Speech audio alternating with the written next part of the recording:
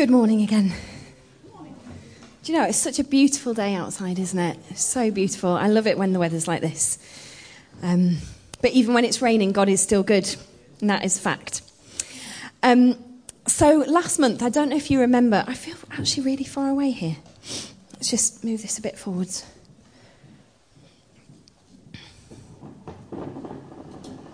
That's fine, yeah. Oh, there you go. You're a bit closer now. Last month I spoke about the goodness of God. Who remembers that? Anybody? A few people. I spoke about the link between God's glory and his goodness. So remember when Moses is so bold to ask God, show me your glory. And God's response to him was, I'll make my goodness pass before you. And so his glory is his goodness. So that's what I spoke about last time. And this morning I want to share about honour. If you want a title for this, I've kind of given it the title, Who is Worthy of Honour? And then it's about building a culture of honour. And I want to say that I'm not qualified to stand up here, really, and speak about honour, because I am on a journey with this. So everything that I'm speaking about this morning that's from my own listening and reading and study of the Word is the beginning of a journey that I'm on. So all this stuff is speaking to me and encouraging me and provoking me and challenging me as much as I hope it does for you this morning. And this is some teaching about honour, but really living a life that's honouring and honourable is a supernatural thing. It can't just be stuff that we get in our head, but it's what we walk out day by day, and it's honouring God in our relationship with him and allowing him to flow through us so that we honour each other. So yeah, just wanted to kind of give that to you first. So we know that God's glory is his goodness and his godlikeness, his nature, and honouring him is recognising that glory. It's responding to him in worship because of who he is. And that's a lifestyle, isn't it? It's not just when we come and sing songs on a Sunday morning, but it's a lifestyle of worship and relationship with him. And honouring one another is seeing that glory, that deposit of glory that he's put in each one of us. Because we all have that. We're made in his image.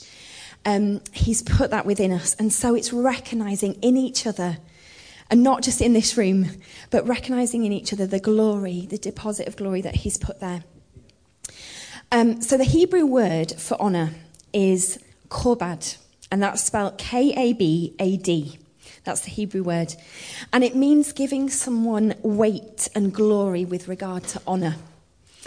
And this is the word that you'll find in the 5th commandment where it says, honour your mother and father, as the Lord your God commanded you. Then you'll live a long, full life in the land that the Lord your God is giving to you. And we'll come back to that verse later on. And you can also think of honour in these ways. I'm sure you've already got going round in your head what you think honour is. You can think of it as to respect, to admire, to promote, to give value to glorify, to elevate another's status, to give prestige to give approval. And unless you're not human, I think in life we all want to feel honoured, don't we? If we're honest, we all want to feel honoured. And, you know, honour is only something that can be given. It's only something that can be given. If we ask for honour or demand honour, it's not honour at all. It's something completely different. And if we look at worldly honour, it's often given because either someone deserves it or they've earned it. Or maybe you want there to be mutual honour. So you'll honour hoping that you'll get some honour back or another kind of payback. That's often how the world views honour. And even in the church, we can have a skewed view of honour. So we often honour people who we don't know very well. Maybe a visiting speaker or a guest worship leader, you know, we will give them honour. And that is not wrong, by the way. I want everyone who comes through these doors, whether they're a guest speaker or worship leader or whether they are from the local community who just heard about us on the street somewhere or on the web, I want everyone to feel honoured. But so it's not wrong to honour those guests that we have. But if honour To build a culture of honour, you have to honour from the person who's cleaning the toilets to the person who's speaking to the worship leader, to who's doing kids' work. You know, it's got to cover all bases. That is true honour. So first, I want to look at what the Bible, about who the Bible tells us is worthy of honour. So I'm kind of flipping it round, looking at that first, and then we'll learn a bit more about honour as we do that. And the Bible tells us, obviously, that God is worthy of all honour. So Revelation 4:11 says, "Worthy are you, our Lord and our God, to receive glory and honour and power. For you created all things, and because of your will they existed and were created." So it's not a surprise, is it, that the Bible tells us to honour the Lord, our God. John 5:23 says this, "Anyone who does not honour the Son is certainly not honouring the Father who sent him." So we need to be honouring the Son as well. And it's when we understand who God truly is and we have that loving relationship with him, then we'll want to honour, we'll desire to honour him in all that we do. Like the word says, do everything as unto the Lord to bring him honour. And the Bible also tells us to honour these people. So kings. In 1 Peter, I'm going to be giving you quite a lot of scripture, so if you want to jot stuff down, go for it, and then you can look it up in your own time as well. So 1 Peter 2:17 says, "Fear God and respect the king." So respect is another word for honour there. Parents, as I've already mentioned, we won't go into that whole debate this morning. We'll leave that for another time. So, parents, we need to honour parents, as I've mentioned, Exodus 20:12. "Honour your father and mother, then you'll have a long, full life in the land that the Lord is giving you." We need to honour wives, or husbands need to honour wives. 1 Peter 3:7 says, "In the same way, you husbands must give honour to your wives. Treat your wife with understanding as you live together. She may be weaker than you are, but she is your equal partner in God's gift of new life. Treat her as you should, so your prayers will not be hindered." And I just want to say, to balance that, it talks about wives as well in relationship with husbands in that same passage. So I don't want you to think I'm being sexist or feminist. It says we should honour widows. 1 Timothy 5:3 says, "Honour widows that are widows indeed." Oh, try that. "Honour widows that are widows indeed." Bit of a tongue twister. And it tells us to honour the least. And you'll probably know this few verses in Matthew 25:37-40. It says, "Then these righteous ones will replied, 'Lord, when did we ever see you hungry or feed you, or thirsty and give you something to drink, or a stranger and show you hospitality, or naked and give you clothing? When did we ever see you sick or in prison and visit you?' And the king will say, 'I tell you the truth. When you did it to one of the least of these, my brothers and sisters, you were doing it to me.'" If we are to fully honour God, the Lord our God, then we must also honour these people. But the Bible goes one step further. It says that we should actually honour everyone. Did you know that? It says honour everyone. In fact, 1 Peter 2:17, it says honour everyone. Wow, just let that sink in. So why should we honour everyone? Why should we honour everyone? If you want to turn with me to John 8, and we're going to start in verse 1. I'll let you go there. I'll give you a few seconds to get there. John 8, and starting in verse 1.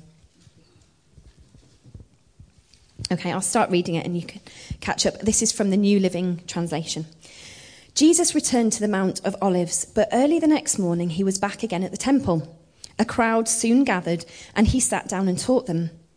As he was speaking, the teachers of religious law and the Pharisees brought a woman who had been caught in the act of adultery. They put her in front of the crowd. 'Teacher,' they said to Jesus, 'this woman was caught in the act of adultery. The law of Moses says to stone her. What do you say?' They were trying to trap him into saying something they could use against him. But Jesus stooped down and wrote in the dust with his finger. They kept demanding an answer. So he stood up again and said, 'All right, but let the one who has never sinned throw the first stone.' Then he stooped down again and wrote in the dust. When the accusers heard this, they slipped away one by one, beginning with the oldest, until only Jesus was left in the middle with the woman. Then Jesus stood up again and said to the woman, "Where are your accusers? Didn't even one of them condemn you?" "No, Lord," she said. And Jesus said, "Neither do I. Go and sin no more." Do you know, I want to know what Jesus wrote in the sand. That is going to be my first question when I get to heaven. I want to know what he wrote. Maybe he wrote, "You are forgiven," or "I forgive you," or "God forgives you." I don't know. But it was powerful, whatever it was. And there is a lot of treasure to be found in that verse. But I want to focus on what Jesus said. And in effect, he brought us all down to the same level when he said, he who is without sin cast the first stone. Because not one of us has the right to do that. We've all sinned and fallen short of the glory of God, as it says in Romans 3:23. With this statement, Jesus levels the playing field. But it doesn't stop there. If we look to Romans 5, verse 8, just a bit later on, it tells us that God demonstrated his own love for us in this. While we were still sinners, Christ died for you. So we're all on that level playing field of no one is sin-free, only Jesus. But then God says, "I've elevated you. So this is where you should be, but because of my love for you, I've gone like this, and I've brought you out of the dust of the ground, and you're now seated with Jesus." Amazing.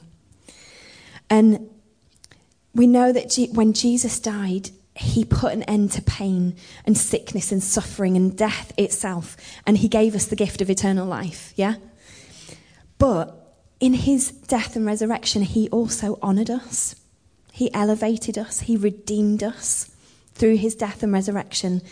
And he brought us up into that position of being joint heirs with Jesus. So, it says Jesus sits at the right hand of the Father, crowned in glory. And that is the status that God has given us because of what Jesus did. That blows me away. Jesus humbled himself as the Son of God in order to honour us and elevate us while we were still sinners. Philippians 2, verse 6 says, "Though he was God, he did not think of equality with God as something to cling to. Instead, he gave up his divine privileges. He took the humble position of a slave and was born a human being. And when he appeared in human form, he humbled himself in obedience to God and died a criminal's death on a cross.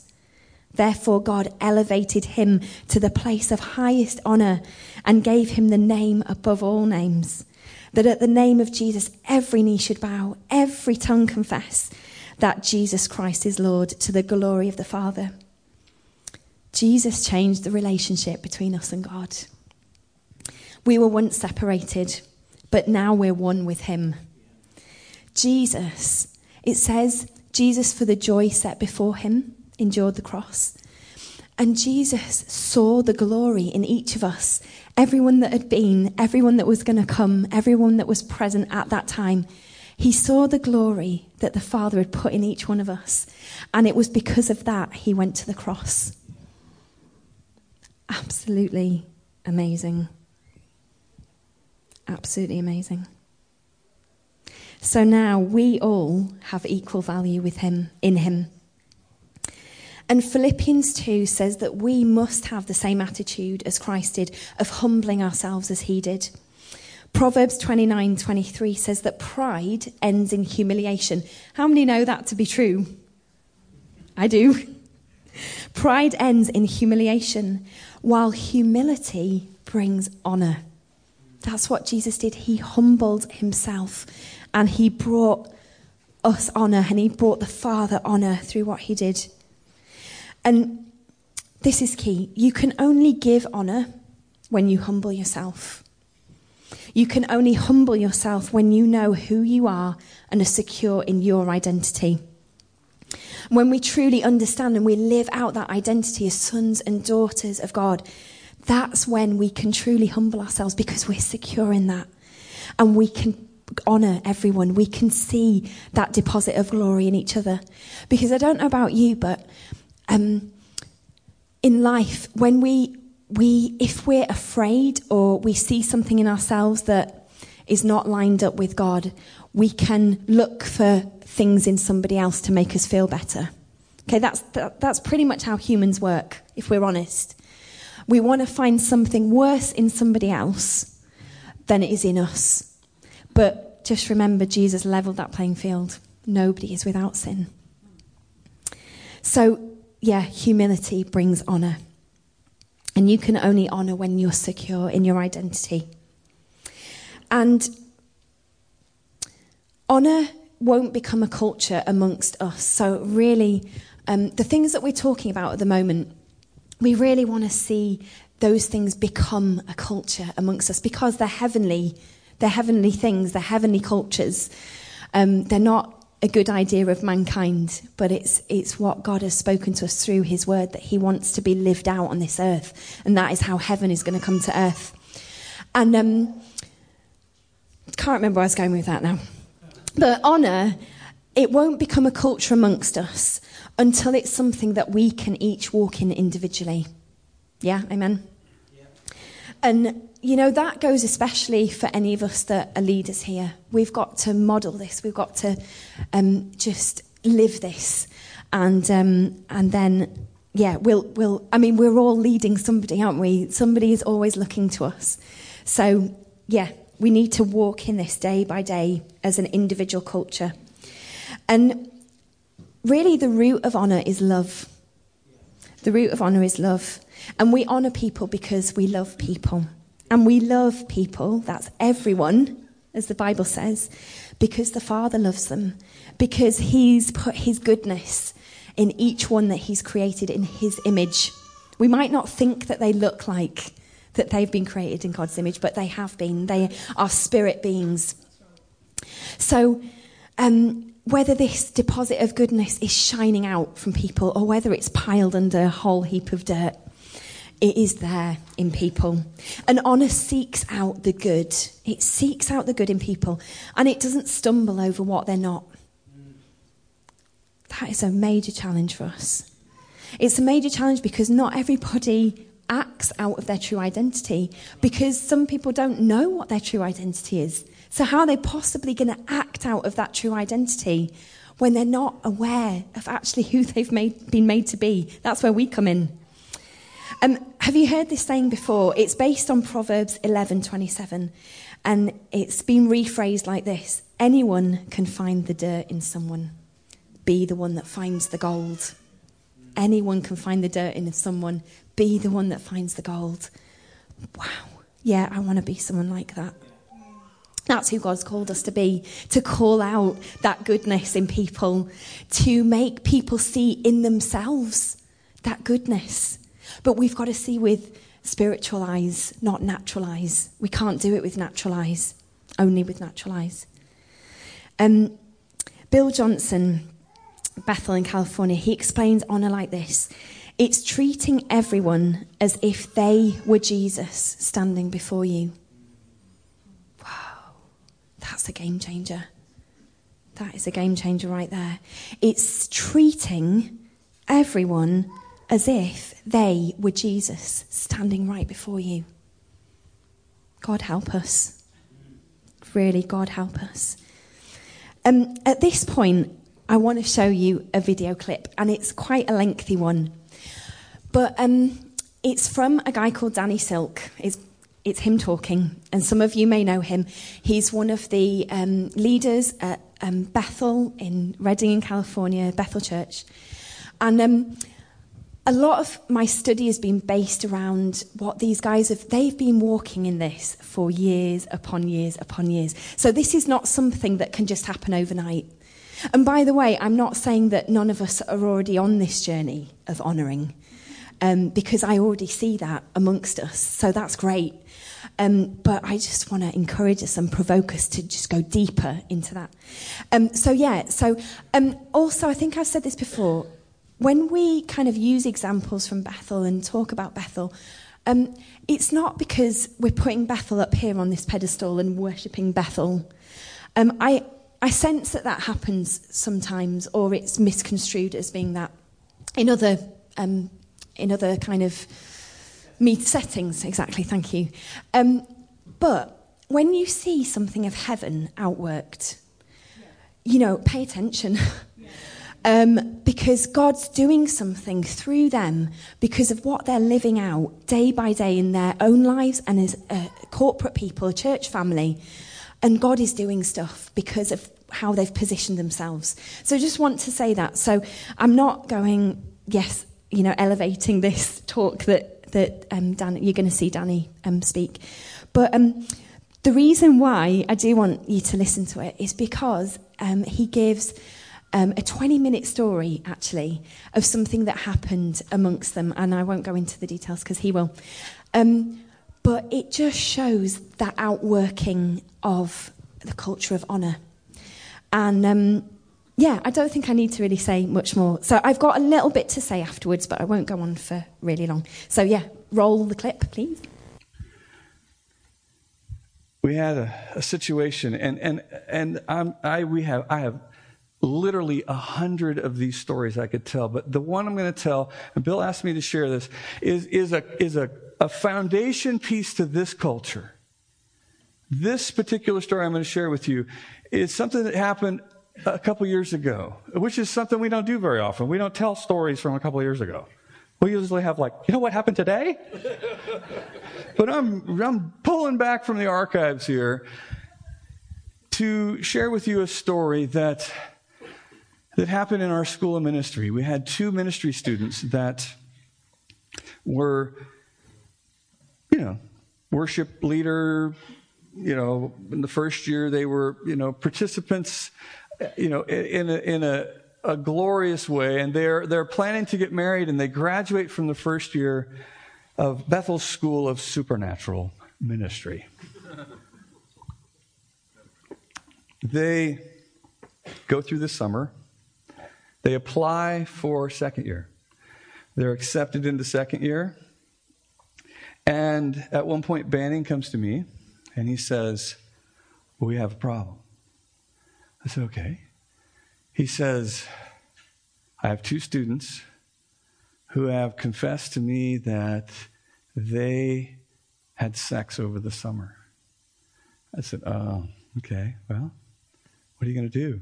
He goes, well, that wouldn't be such a problem, except she's pregnant. I said,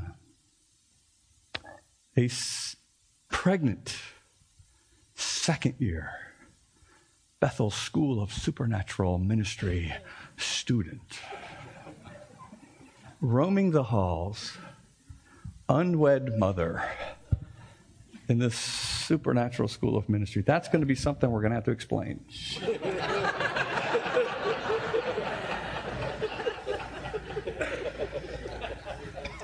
So I said, all right, well, let's get them together. Let's talk about it. So Banning and Jill and these 2 students come in, and now here's the deal, that these 2 students come into my office who I've never met these students. I don't know them. They don't know me, really. I've maybe taught in the school or something, but they don't know me. And they come into my office, and they are absolutely ashamed. They're absolutely ashamed of what they have done, and they know the predicament that they have placed us in. And they have come to sit before us, fully expecting us to punish them for their mistakes, fully expecting and ready to receive the judgment for their sin. That's the posture that they've entered this scene with. And so we begin the process by asking Josh, actually I said, Josh, thank you for coming in here and trusting us with this situation. Thank you very much. You don't know me. You don't know what's going to happen. And I thank you for the vulnerability that you have just offered. Now let me ask you this, Josh. What's the problem?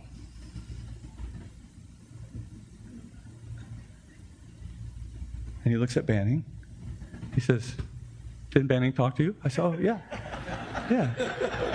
Yeah, Banning talked to me. He goes, you want me to say it? I said, if you know what it is, yes, I want to know what the problem is. He goes, well, we had sex this summer a bunch of times. I said, well, now, I thought you stopped doing that. Because we totally did. We totally did. Like a month before we came to school. I said, okay, so that problem. Yeah. Yeah. I said, okay. So what's the problem?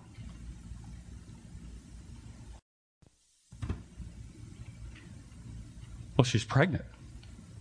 I said, all right, is there anything that we can do about that?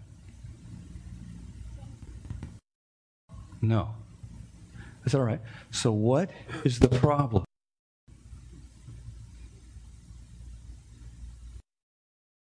I don't understand the question.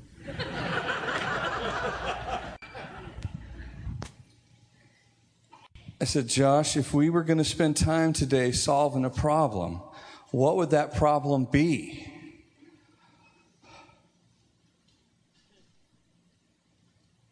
I don't know. I said, Josh, have you repented? Yeah. Of what?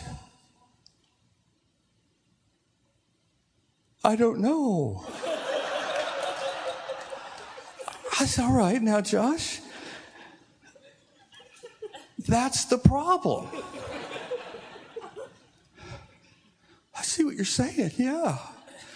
So we need to find a problem here to solve. And that's what this is about, Josh. He's like, okay. Okay, I said, Josh, let me ask you some more questions. And please notice, I am asking questions. I'm not telling him what I think. I'm not telling him what to think. I'm not trying to convince him of my amazing perspective. I am searching for the glory and the wisdom and the capability that is in this young man. And it needs to be raised to the surface so he can remember who he is in this house. Because he forgot who he is. He thinks he's one of those people that needs to be kicked to the curb. And he is prepared to be kicked to the curb. And so questions cause him and the Holy Spirit to run around and search for wisdom and knowledge. Josh, did you not know it was a bad idea to sleep with your girlfriend? I totally knew that. So what happened? I don't know. You don't know, or you're not thinking about it? Well, it's probably because we were like staying up till 2 a.m. watching movies at her house. You think? Totally. But you know what? I tried to leave over and over. I would just we'd be in this situation. I say, you know what? We can't be doing this. We shouldn't be here. You know what? Last night we went too far. We should. I'm leaving. I'm going. And she would get so mad at me. She would get so mad at me. She would call me names. She would say I was rejecting her. And it was just hell for a week. So I just stayed there.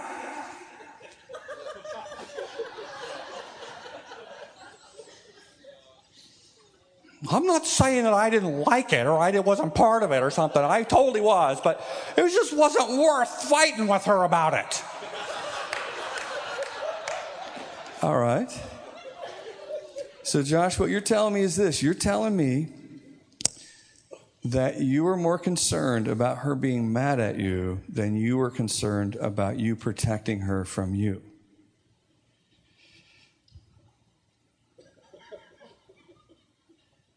Yeah. So when you're around angry people, it's easy for you to let them control who you are. Is that what you're telling me? Yeah. So all it takes for you to abandon your character and your integrity is for someone to be upset with you.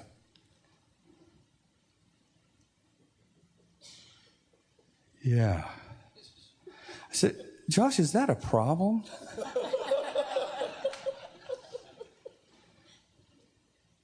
Yeah. So if we could build a solution to that problem, would it be worth the meeting that we're having? Totally. I said, fabulous, and let's work on that. Robin, what's the problem? I don't know. You don't know, or you're afraid to think about it. And we eventually get down to where Robin doesn't trust people. And it's a stronghold in her life where she does not let people speak into her life. It has wreaked havoc with her. She is fearful and isolated and often stubborn and defensive. And we get down to the bottom. That's the problem. So we have two completely different problems than what either one of them expected to be beheaded over. And now we have two people who have their problem in their hand. They're going, you. It used to be, you. And now they're becoming powerful. And I ask them the next question. Who has been affected by this problem in your life? And now you can see them searching the faces of the people they love who don't yet know that Robin's pregnant. And this is where the tears begin to flow. Here we go. Here are the people who love us and believe in us. Here are the people who have honored us.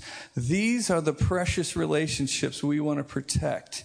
Their parents, siblings, their leaders in the school of ministry, their leaders back at home. One of their churches takes up a monthly offering and sends it to the school of ministry to pay for their tuition. One of them has a newly saved brother who thinks that they hung the moon and they are a representation of Jesus on the earth to them. And they are weeping as they begin to list the names of people who've been affected by this problem that's going on in their life. And we just camped there for a little while. We just let the godly sorrow that leads us to repentance have its work and bear its fruit while they were just sobbing. And no amount of threat or punishment can create what is happening inside of them right now. And that is a beautiful thing that's happening, and it all happened from asking questions. And then the third part is, what are you going to do? You made a pretty good sized mess here. What are you going to do to clean it up? Another question. And they began to go through their list of names. And when I asked who was affected, who's been affected by this problem, they had a list of people who were important to them, and I had a list of people who were important to me that they didn't get to. So I said, what about the rest of the second-year students? How are they going to be affected by this? What about the first-year students that are coming in that will see you as leaders in this community? How will they be affected by this problem? And they both agreed to include them in their list of what are we going to do about it. And they go through the list and they begin to come up with solutions. We're going to call these people. We're going to write letters. We're going to inform them of what's going on. We're going to repent and ask them to forgive us. And they go through the list. I said, how much time do you need? They said, a week. We want a week to be able to contact our family and clean this mess up. And I said, all right. I said, we'll work on the school of ministry when you get back. And they went to Bill and Chris and the other staff members, and they had it all done in a week. Now, these are people who are ready to be kicked out of the school. These are people who have failed and deserve to be punished. These are people who are ashamed of who they've become, who are now have reached into their glory, pulled out the glory as sons and daughters of the King, and are powerful to do something about this thing. that has been messing with them for a really long time. And they're doing something about it because all they can do is clean up their mess. That's all they can do. They can't change the past. But I can go to you who I love and I can say, please forgive me. Please restore the standard of our relationship. Please allow me to manifest my love towards you and protect this relationship. Please let me clean up this mess. They came back to school. They weren't gone for the whole time, but they came back, and there was a time where second year had a break, had a moment where they could do something about it. And they called me up, and I went up there, and I gathered the class together, and I said, all right, something's about to happen in here that maybe none of you have ever gone through before.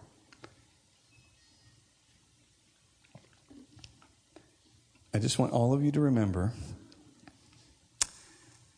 that each and every one of you in this room is a low-life scumbag without Jesus in your life. I want you to start there. Josh and Robin, please come here. They're going to share some things with you that, if any of you have formed any judgments about them, I want you to come and talk to me, all right? I want you to come and talk to me before I ever hear it coming from somebody else that heard you. And Josh gets up there and he says, I discovered a problem in my life I didn't realize I had. It's been causing a lot of problems for me. I'm working on that. I have more hope now than I've ever had solving this problem. But as it stands, here's what's going on. And he explains the whole thing. And Robin stands there with them, and she does the same thing. And I have Brandon, one of the students that is kind of a fatherly figure in that room. He's a young man, but he's still very much a leader in there. And I said, Brandon, would you come and just pray for them and forgive them as a class and just restore the standard. So he gets up, and when he does, 47 students get up with him, and they all come and they all surround Josh and Robin. And they begin to pray and forgive, and they begin to thank them for not leaving the school. They begin to thank them for trusting them with this part of their life. They begin to pray and prophesy over them. They begin to pray over the baby and prophesy over the baby and accept the baby into the community. And they begin to just weep together. And it is this amazing time. I myself was stunned by the response, and yet at the same time, I know these people. And so someone comes over from first year and says, hey, first year has time right now. There's a spot. You want to do this now? And I said, do you guys want to do this now? And they said, well, we might as well. We're in it up to our eyeballs now. I said, all right, let's go. So Josh and Robin head over to first year, and 48 second year students go with them. And they come into first year. Now, first year is 100 strangers to Josh and Robin. Never met them in their life. And as they enter the room, the second year students line the walls like a bunch of angels. As Josh and Robin come up and they stand before 100 strangers. And they begin to repent. And Kevin Drury was in there. And I knew he was a pastor, and that's all I knew of him, really. And I said, Kevin, would you come up here and just pray over these two and just bless them and forgive them? And so he gets up, and as he comes, 100 first-year students stand up and come and gather around these two. And Kevin begins to pray over them and prophesy over them, and he begins to break the curse of shame off of this baby and illegitimacy off of this baby. And he begins to sever the enemy's legal right to access to destroy this child. And 100 strangers embrace and love on Josh and Robin that day. Now, months later, Josh and Robin get married, and they give birth to Anya, little Anya. And from the day Anya's born, she's in trouble. She's in trouble because she has some strange blood or problem or something. I don't know what it is, but she is dying day by day. Her light is going out day by day. And they're living at a children's hospital, a specialty hospital in Sacramento, I think it was. And report after report is the baby's dying. And we prayed, and we gathered together and at different times with different reports, and we prayed. And they said, Robin calls and says, they said she's not going to live another day. She's going to die. And we remembered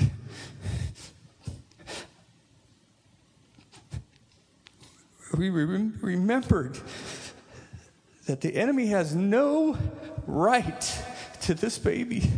And we remembered the honor and the protection that we placed on this family.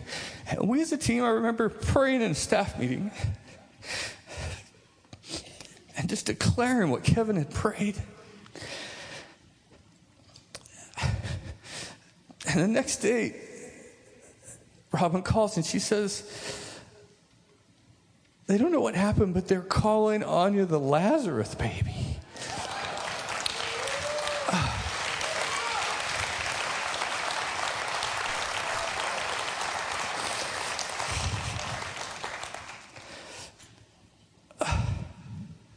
Because Anya is about 3.5 years old now.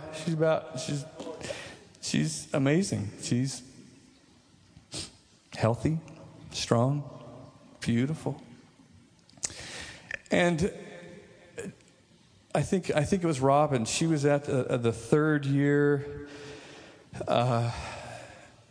ceremony, celebration, whatever it was, reunion that we had, and she was one of the speakers, and she got up and she said, I just want to thank the leaders in this house, because you managed a situation in our life that gave us life, and you'll never know how that has affected us. And you're right, you just do it every day. Hundreds of times you do that. And what you do is you build strength in other people. Wow, there's so much in there that we could kind of unpack and discuss, and that might be something that you want to do in life group, say, or if you gather together. But that situation, that could have gone so differently. That it could have gone in numerous different directions. But for it to go like that, when something happens, like on the surface, an act of something, or I don't know, something behavioural that is against somebody, or is just blatant sin that is seen.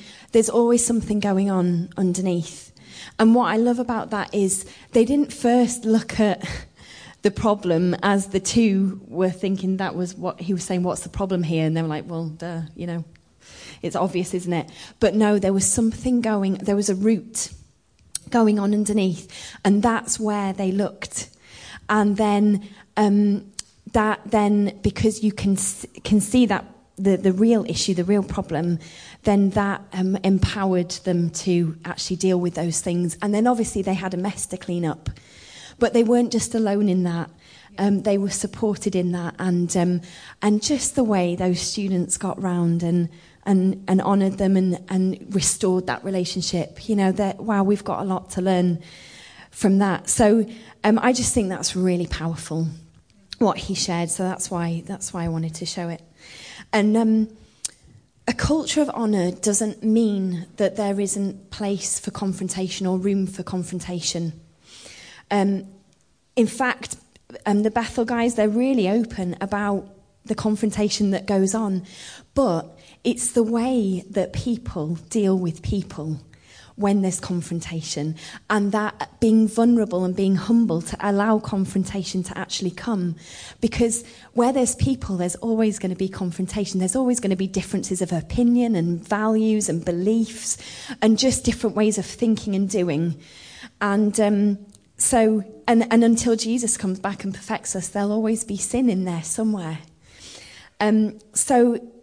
Yeah, there will be confrontation, but a culture of honour means that we can talk about it. We can get together, we can work through stuff, we can discuss stuff, because it's the way that we treat each other in the midst of that, and the way that actually what is paramount is our relationship with one another.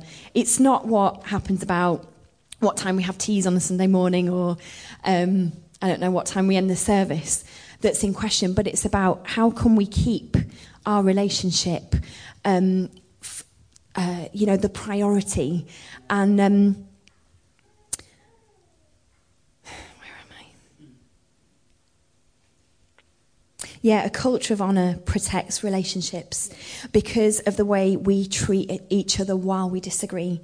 And that culture breeds trust in one another. Absolute trust in one another, and it requires trust. When there is no honour, there is fear, and fear always wants to control. Have you noticed that in life? Fear always wants to control. But when we honour, just like they did in that clip, we empower and we place value on each other, and there is freedom for us all to be all that God's made us to be in that. Honour brings life. Honour brings life. The commandment that I talked about, the fifth commandment, the commandment to honour our father and mother, is the first commandment that comes with a promise. And the promise is life. And it's fullness of life. It's a full, long life.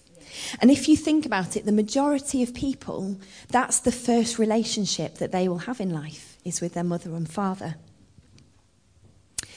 And not only that it's the first relationship, but these two people, the mum and the dad, have partnered with the Creator to bring this life into the world.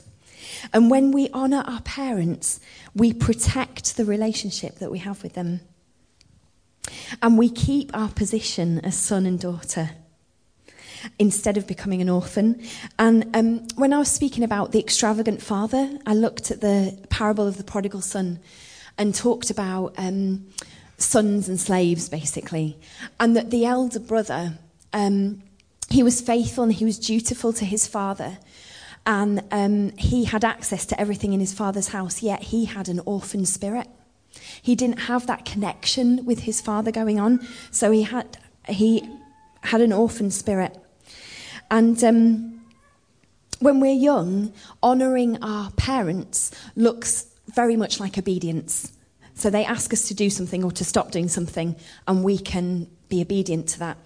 But when we get older and we start thinking for ourselves and feeling things for ourselves and coming up with new ways of doing stuff because we're unique in that, things can get a bit heated sometimes. As parents of teenagers in this room might be able to nod along, or if you've had teenagers, we've got all that to come. But you can clash because you are not your parents. You're not your mother, you're not your father. You might have some qualities that are similar. And, it can lead to separation in the worst cases. It can lead to separation. If not separation in terms of being in the parent's house, it can lead to separation of heart. But where honour rules and reigns, there's a way of treating one another with value and respect, promoting one another and empowering one another and seeing that glory, that deposit of goodness in one another. And that relationship is a pattern for all our other earthly relationships. And I believe that's why that is the first one. That's all the first 4 commandments are kind of this way with us and God. And then the others are horizontal relationships. And that is the pattern for our other relationships in life. So finally, I want us to look together at this passage of Scripture, and it's Matthew 22. You can go there if you want with me. and it's verses 37 to 40. I'm not going to go on for much longer, I promise. And I'll let you go there and I'll start reading. So Jesus replied, so he was asked, what is the greatest commandment, teacher? Jesus replied, you must love the Lord your God with all your heart, all your soul, and all your mind. This is the first and greatest commandment. A second, equally important commandment is love your neighbour as yourself. The entire laws and all the demands of the prophets are based on these two commandments. And what I want to do is put the word honour where it says love. So, honour the Lord your God with all your heart, all your soul, and all your mind, and honour your neighbour as yourself. So within that, response of Jesus, there is a clear series of relationships going on where we need to outwork honour. The first is our honour of God, which encompasses our entire lives, doesn't it? All that we are, all that we say, all that we do, all that we're about, so that we are pouring out our lives in worship and honour to him. And the second is that we must honour ourselves. We must love ourselves. And I think we find that hard. I don't know about you, but I find it hard. It feels a bit, I don't know the word. It feels a bit strange to do that. But what we have to see in ourselves, because we know ourselves really, really well, don't we? We know why we do stuff. We know why we have certain habits. We know why we react a certain way. We know what pushes our buttons. We know ourselves so well. Not as well as God knows us, but we know ourselves so well. And we have to look inwards to see what God's deposited in us. And that's not wrong to do. That's not narcissistic. It's not, obviously we can't stay there and we can't focus on ourselves, but we need to see what it is that God's put in us, because then we can go after that in our lives. We can run after that. We can seek God for that. We can ask him to grow us in those things so that we go from glory to glory. So, but we don't stay there. We've got to steward that glory, and it says that you must love your neighbour, or honour your neighbour as yourself. So we don't get stuck there with ourselves, but we have to see what's in us to be able to see what's in other people. And like love, honour can't just be lip service. So you can't just say, oh, I love you. You know, it's got to be backed up by something. By action, by attitude, by just the way you are with someone. So if I could say I love you every day to Mark when we wake up in the morning, but if I don't, and it's not all about doing stuff, but if I don't respond to him in a loving way, if I'm not tactile with him, if I don't serve him, and vice versa, then he's not going to know. There's not going to be substance to that love. Do you see where I'm coming from? So, and honour's the same thing. It can't just be lip service. You know, I honour you, Becca. What does that mean? You know, if it's just lip service, I have got to live that out in my relationship with you and with each other. Romans 12:10, last scripture, encourages us to love each other with genuine affection and take delight in honouring each other. It's something we can delight in. It's not, you know, God says that his burden is for this, because it's the culture of heaven. He says his burden is light and it's easy. So we can take delight in honouring one another and loving one another. The Bible says that we'll be transformed from glory to glory. And when we have a culture of honour personally, then we can position ourselves to learn from God and from others. And therefore we grow in wisdom and we grow in understanding and we grow in glory, because none of us have the fullness of God's glory inside us.